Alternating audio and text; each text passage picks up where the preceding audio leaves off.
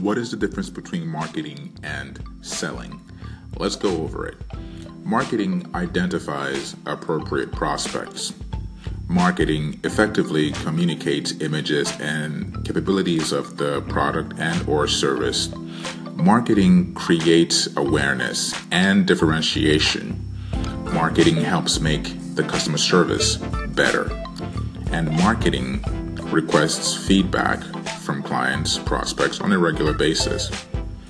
Selling proactively seeks prospects. Selling is interacting to qualify prospects.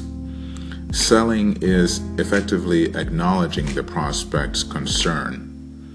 And selling is closing the sale.